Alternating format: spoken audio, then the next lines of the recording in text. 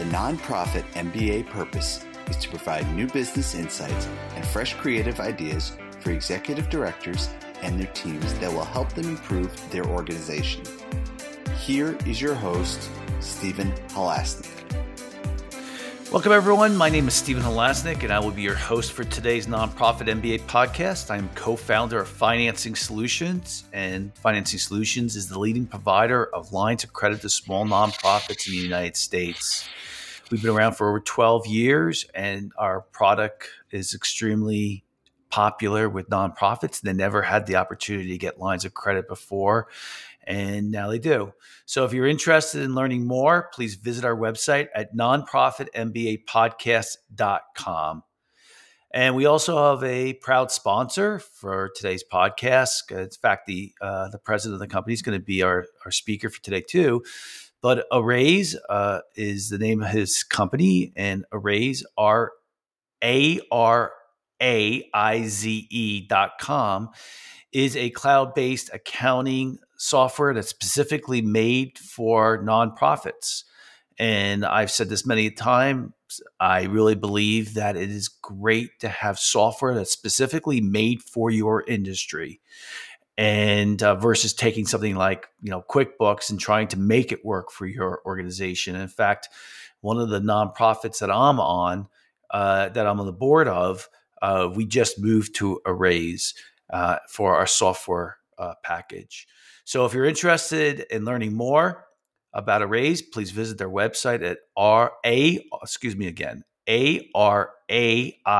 ARAIZE.com or call Joe at 866-840-7449. And today, of course, I am happy to be speaking again with Joseph Scarano from Araize. And today's topic, I know it's going to get a lot of interest, is key things to know when filling out a nonprofit 990.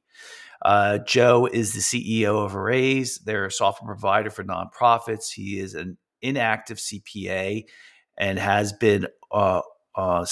spent over 40 years providing accounting services and software to the nonprofit industry. He has served on numerous nonprofit boards as treasurer. Joe, welcome again to today's Nonprofit MBA podcast. Thank you, Stephen, and happy Ides of March, everyone. Yep. Appreciate being on the podcast again, and look forward to telling everyone and disseminating some information about their 990s. Speaking of the Ides of March, when you think of March, I always think of April because that's when taxes are due for personal tax return. 1 month. Right, in a month. So when are, speaking of that, when are 990s typically required to be done? Just like a corporation, the 990 is due 2.5 months after the end of their fiscal year. So today would be the deadline if your fiscal year was December 31st. March 15th is the deadline for filing your annual 990. Last time we got together, we talked about payroll and the misconception that nonprofits don't have to pay taxes. They do have to pay taxes. They have to pay payroll taxes for their employees if they have employees. While a nonprofit does not typically have to pay taxes unless they have some sort of unrelated business income, where they might have a business that is not related to their nonprofit mission, they might have to pay taxes on that. All nonprofits do have to file annual returns with the IRS to make sure that they have kept up with their nonprofit status, and the IRS needs to make sure that they are fulfilling their obligations, to keep their 501c3 status. So that return that is being filed with the IRS is not for there's no taxes involved with that, but it's an information return. So like some individuals file a 1040 EZ and some file a full 1040, depending on the nonprofit size, they have 3 different 990 forms that they have to complete. If a nonprofit's revenue is less than $50,000 a year, they can do what's called a 990N postcard.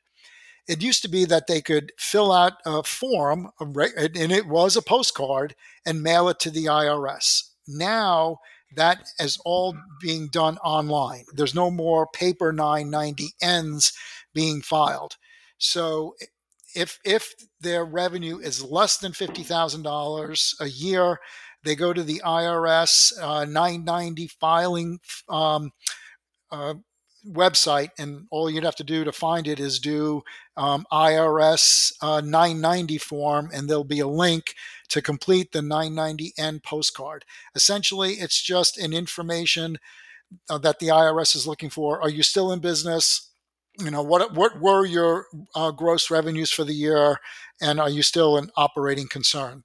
So they ask for some key information. Of course, your nonprofit name, your federal tax ID, the executives at the nonprofit, and a few other informational questions. Very, very easy to complete on your own online. And so that's why, it was all on a postcard, on one side of a postcard.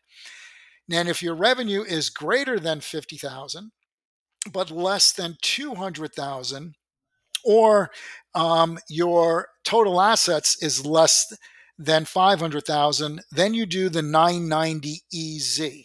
Now that's much more involved. That includes financial information, your information from your statement of financial position, which is your balance sheet. So your assets, liabilities, and net asset balances, and a summary statement of activities or income statement. It's pretty easy to complete that form. There's not a lot of additional supplemental data on the 990EZ, but it's obviously much more involved than a 990N.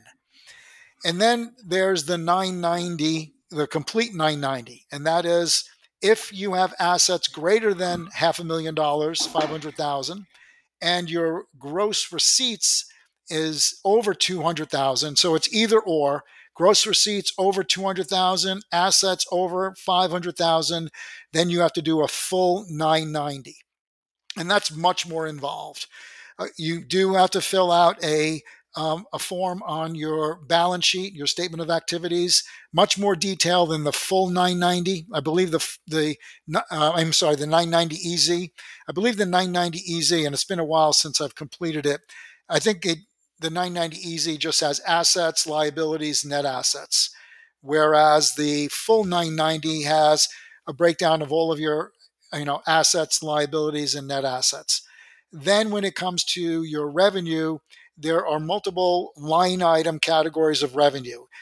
Grant revenue, program service revenue, that's actually services that you bill for.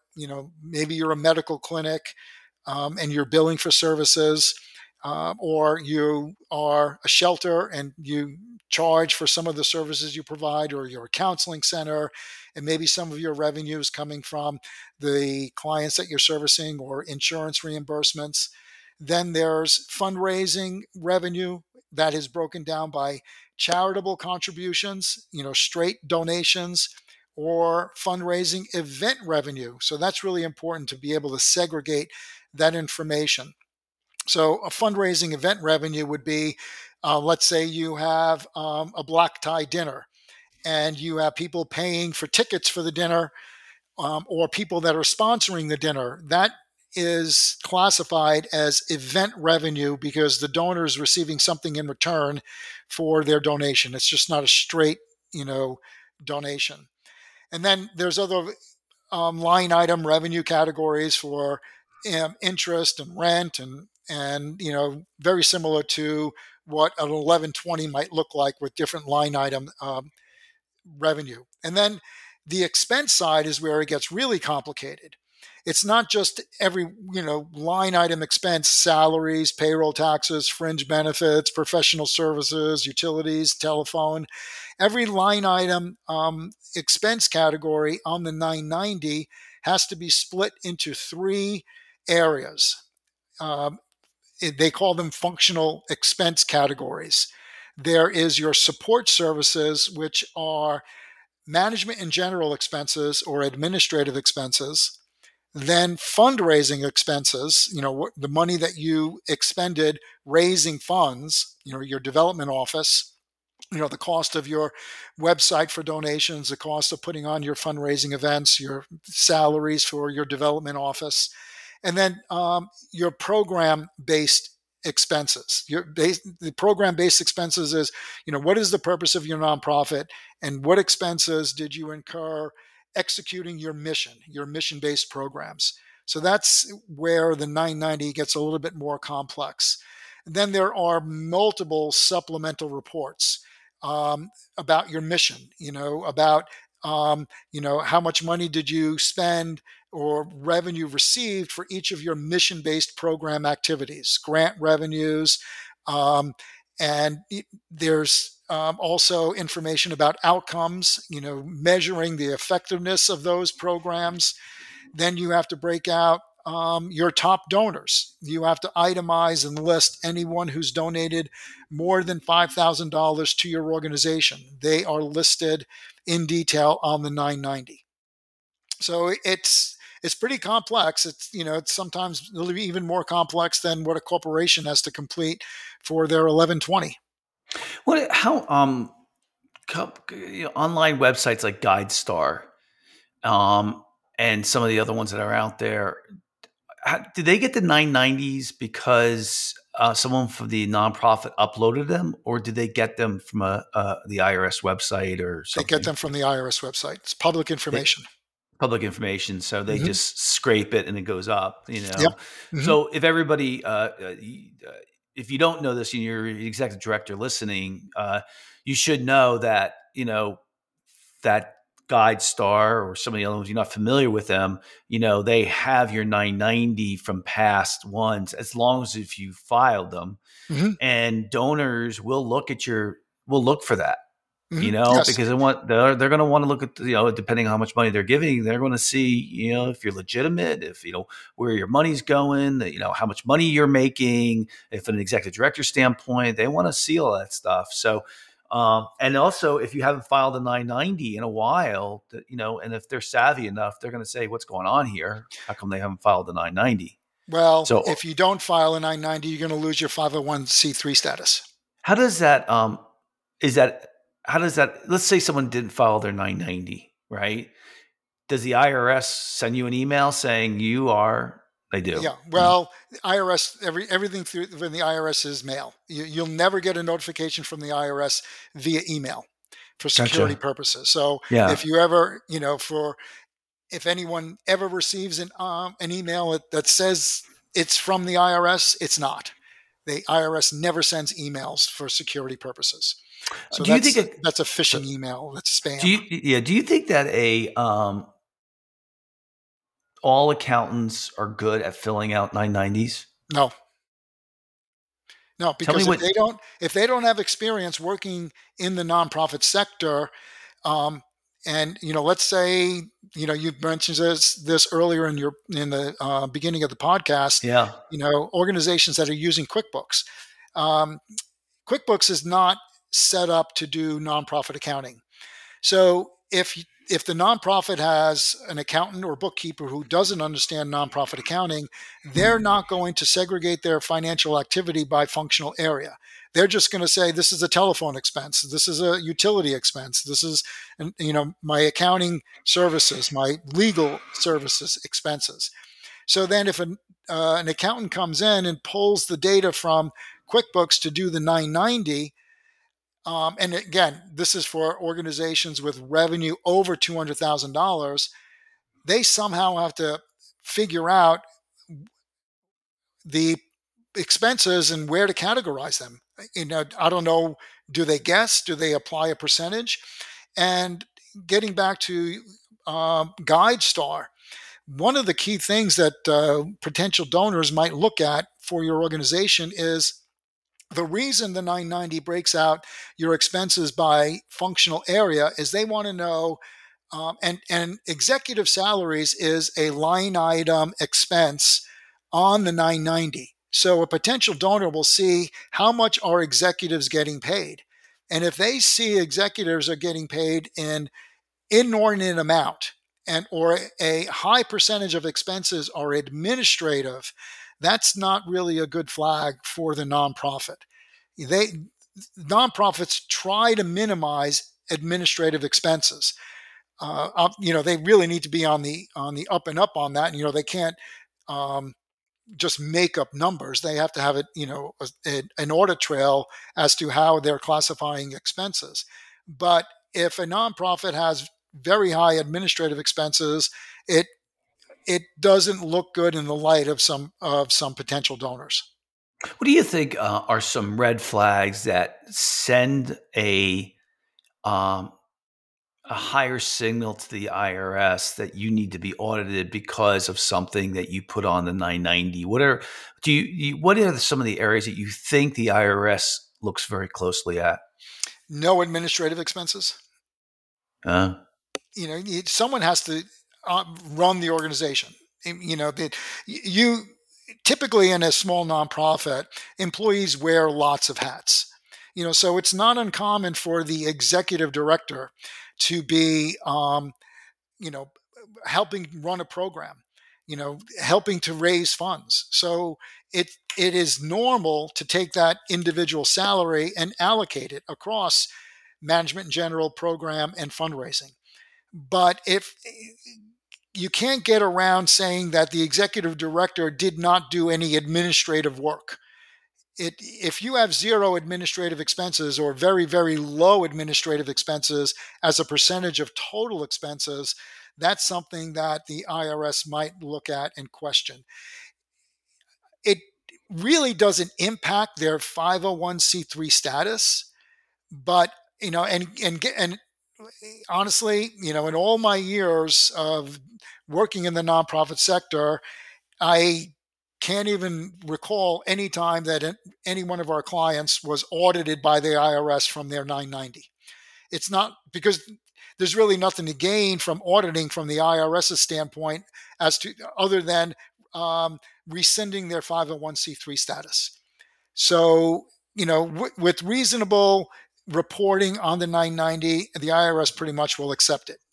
Um, Not to say that you want to fudge the 990, but um, auditing a 990 probably is not something high on the priorities for the IRS. But you still want to make sure that the 990 is accurate. That you're completing it. With a clean audit trail back to your accounting system, and you are properly allocating expenses to the three main functional areas. does good uh, accounting software for nonprofits create the 990? It'll create all the information for the 990, um, and might give you the data, as file exports to feed into the 990, but to actually create the form, I don't know of any software application that does that. But so in the case, let's just talk about your software. So when someone goes to put an expense in, will the software ask you, is this one of these, because it knows it has to produce the information for the 990. It knows that the expenses have to be categorized for administrative. What was the category? Was it administrative? Yeah, Whatever. When there's you have, three categories: program, which is your mission based activity; yeah, management in general; and yeah. fundraising. So does the software automatically ask you, is this one of these three categories? Yes. Oh, that's great. Yeah, a good nonprofit accounting software, regardless of which application you use, should give you the ability to segregate your expenses by functional expense. This is a management and general expense, this is a fundraising expense, and this is a program expense, whether it's a homeless shelter, a food kitchen, a ministry, a church. Well, churches don't have to file 990s. That's another Right. thing. Uh, if you're a church, you Religious do not have to institution. Yeah. file a 990. Yeah. So any good accounting software will give you the ability to create those segmented chart of account structure that when you record an expense, you identify, what one of those three categories it is. And you can have multiple programs. You can have an after-school program, a daycare program, a shelter, and so each one of those is a separate program that are all combined when you do your 990. Um, what happens if you don't file your 990 on time? Do you send like with a corporate return? What do you do? You can file an extension. Okay. Just like a corporate return, you can file a 2.5 month extension. You can file an extension for an extension, but then after a while, you do have to file it. And if you don't file it, you eventually will get a notification from the IRS that you must file your 990 by a certain date. And if you don't, you then are jeopardizing your 501c3 status.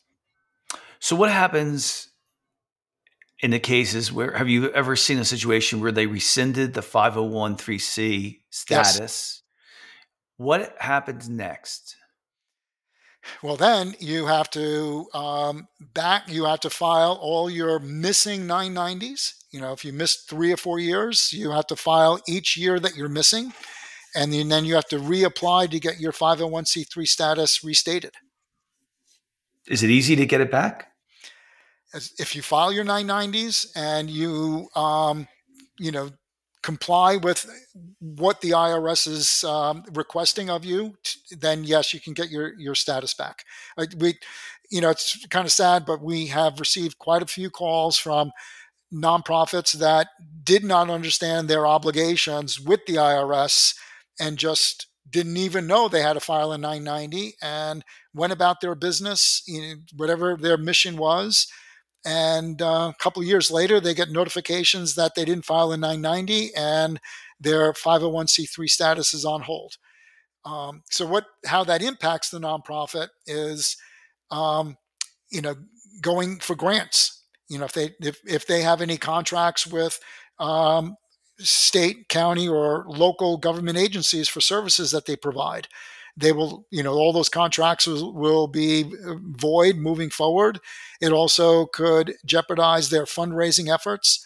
If again, if they're out seeking donations, if they don't have a 501c3 status, those charitable gifts are not tax deductible. Any horror stories that you remember about 990s that organizations had? Anything in general that you can think of? The horror story is not filing. Yeah. Where they not knowing, not willfully not filing 990, just not being educated as to what obligations they had as a nonprofit to comply with the regulations that the IRS states that you need to file an annual 990. And they do make it pretty simple for the smaller nonprofits, with the postcard and the 990 EZ. But if you are over 200,000, which is, not a lot of money for a nonprofit, especially if you have employees, if they have not filed their 990, they all of a sudden get notifications that they are their their 501c3 status has been rescinded, and then all of a sudden their funding streams are drying up because they can't go to wherever they were getting money from in the past to get additional, grant renewals and contract renewals. And whether or not donors will do the due diligence when they're donating to a nonprofit. If the nonprofit is no longer registered for the IRS and they see on GuideStar, which is a great resource, I'm glad you brought that up, for them to look at nonprofits if they're looking to make a donation.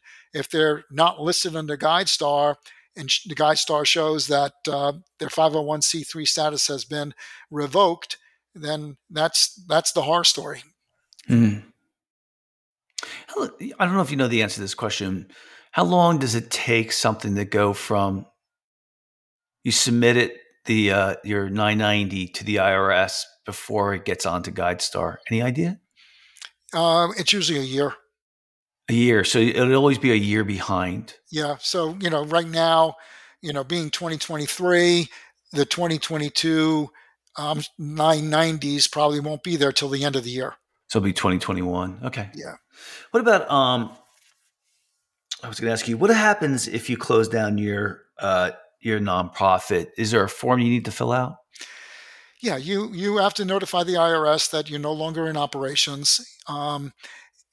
T- According to IRS rules and regulations, if there are any assets left over in the business, the board, the oversight committee, the executives cannot touch those assets. Those assets need to be redistributed to other nonprofits. Oh, or given to the people that the nonprofit served? Yeah, and then, if they totally liquidate all of their cash, and if they're serving the community, providing assistance, food assistance, welfare assistance, rent assistance, that they distribute it, but they can't just give it out to. I might be wrong about this, but I don't think they can just give money out. Unless that's their mission. Distributing funds to the poor. Um, And but what happens is like if the executive director or the board took that money for themselves? it would be considered compensation, and it would be taxed. Okay. Okay. Okay. So then it would need make so they'd be taxed as payroll tax, Right, not as business tax, right, right? Right, right. right. It- Well, that would happen anyway because when you issue, unless they issue a 1099, I guess, but you wouldn't want to issue a 1099 to somebody who was a W-2 person. Like the board would be a little different, but well, even yeah, then, but yeah. right, The IRS would probably question, why did you issue both a W-2 and a 1099 yeah, yeah, to the yeah, same individual, where it and that's really a red flag again. should be taxable as salary. What Where about they I know what about the issue that you have where you have employees that are working 40 hours a week, but you pay them a 1099 and does the IRS, I know they don't like that on the business side, Mhm. but do they not like that on the nonprofit side too? Is it a Well, red the flag? IRS will considers nonprofits businesses exactly the same when it comes to employment law. If the nonprofit is controlling the hours worked by their employees, and they're not and they can't demonstrate that they're independent contractors, where the independent contractor says, I'm only available 12 hours this week to work for you, and the nonprofit turns around and says, no, you need to be available 40 hours a week, that would make that contractor an employee and would have to be put on salary. So if the nonprofit is controlling your time and hours when you work, then you're considered a salaried employee. Whereas if the independent contractor controls the time worked for their clients, if they're nonprofits, then you can get a 990. Yeah, I'll tell you from personal experience, if because I've had this issue. If you have someone who's working 40 hours a week and you have them on 1099, they should not be on 1099. I'll just tell you right now. Period. Yes, Okay. exactly. Yes. So if someone's working 40 hours a week and you're putting them on 1099, you're putting your nonprofit at risk. Mhm. Seriously, because payroll taxes are completely different to they want their money, the government. Yep. They want their money. And if someone's working 40 hours a week and you're paying them 1099, they're not getting their money. Yes. And then they don't want to be chasing somebody after. So there's something called 20 rules that the IRS uses to determine. But in general, number one rule is if someone's working 40 hours a week, there's no way they're almost not, they should not be not considered a W-2 employee. So just a heads up on that as well. For those listening, go back and revisit the podcast that Steve and I did last month on payroll. So we touched on that, and I'm glad you brought it up again, because that's where nonprofits and regular businesses are exactly the same when it comes to payroll and employee rules and regulations. Yeah. All right, so we got just a minute or two left. Give me your last word in regards or last, Yep. thoughts on 990. Yeah, as a nonprofit, you have to understand that you are obligated to comply with the IRS rules and regulations for annual filing of your 990. You are not exempt. And we just touched on the basic 990 forms, the 990N, which is the postcard, the 990EZ, which is if you have assets less than $500,000 and revenue greater than 50,000, less than 200,000 is the EZ, and revenue greater than 200,000 or assets greater than 500,000 is the full 990. Now, if you're a private foundation, that's the 990 PF. So that's a little bit different because it's a private foundation. But again, every nonprofit must file an annual 990 or you risk losing your 501c3 status. Yeah, I'm going to put my 2 cents in this too as well. I make this mistake quite a bit. I have my accountant do our corporate tax return, and I don't always review it. He does it. I don't always take a quick look at it, and it just goes right. And I would recommend to all our listeners, number one, you should be looking at your 990 because it's really important for you to understand the different categories that the 990 has, just so that you run a good nonprofit. Mm-hmm. Okay. Because you might be in front of somebody who's you're trying to pitch a grant, and they might say something about how is your administrative expenses divided up? What are they? Mm-hmm. And you're like, what? And then you realize they're talking about your 990. That's number one. Number two is here's another thing: is he or she might have made a mistake as well. So you should probably review it. He's going to send it to you. You have to sign it. And so he's probably going to, send it to you anyway. Look it over, make sure it's correct because he might have forgotten something. Like I'll give you an example. This is not nonprofit related. I mean, I bought an electric car and I get a $7,500 tax rebate. I want to make sure that my accountant has that on the form because he gets my accounting data, but it doesn't say Stephen bought a electric car. Okay. So, I am, so again, I'm at fault of not always doing that either, but that's my 2 cents as well. Yeah, exactly. Ignorance is bliss for a lot of people. And, when it comes to being, fiduciary for your nonprofit, at the executive level, you want to make sure that when you do file your annual 990 that you review it and everything is accurate, reflecting your fiscal position every year to year. You probably should share it with your board too, as well. Of course. You should be sending it out to your board. Of course. It's good for them to know. So, they have a fiduciary responsibility just like you do. So, cool. All right. Well, that's all the time we have for today. It was a great podcast. I kind of knew it was going to be a good podcast. And so I'd like to thank so very much Joe Scarano from Araize, Araize, for coming on to today's podcast. And if you like today's podcast, please feel free to share it with a friend and also subscribe on your favorite podcasting apps. We have fantastic guests on. If you like today's podcast, please also give us a review, as long as it's 5-star.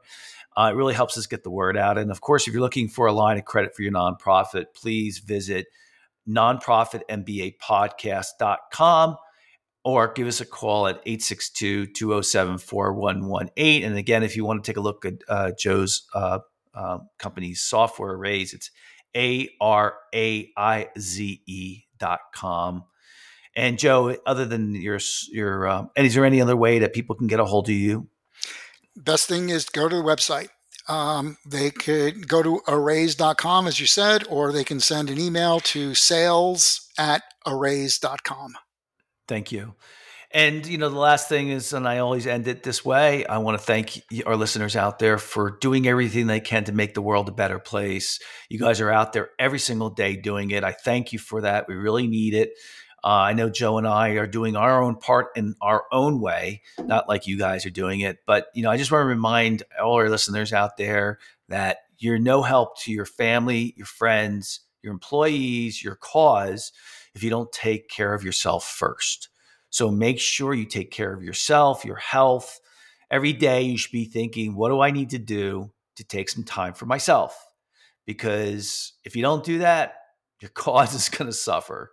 And it's really important. So take a step back and really, enjoy your life.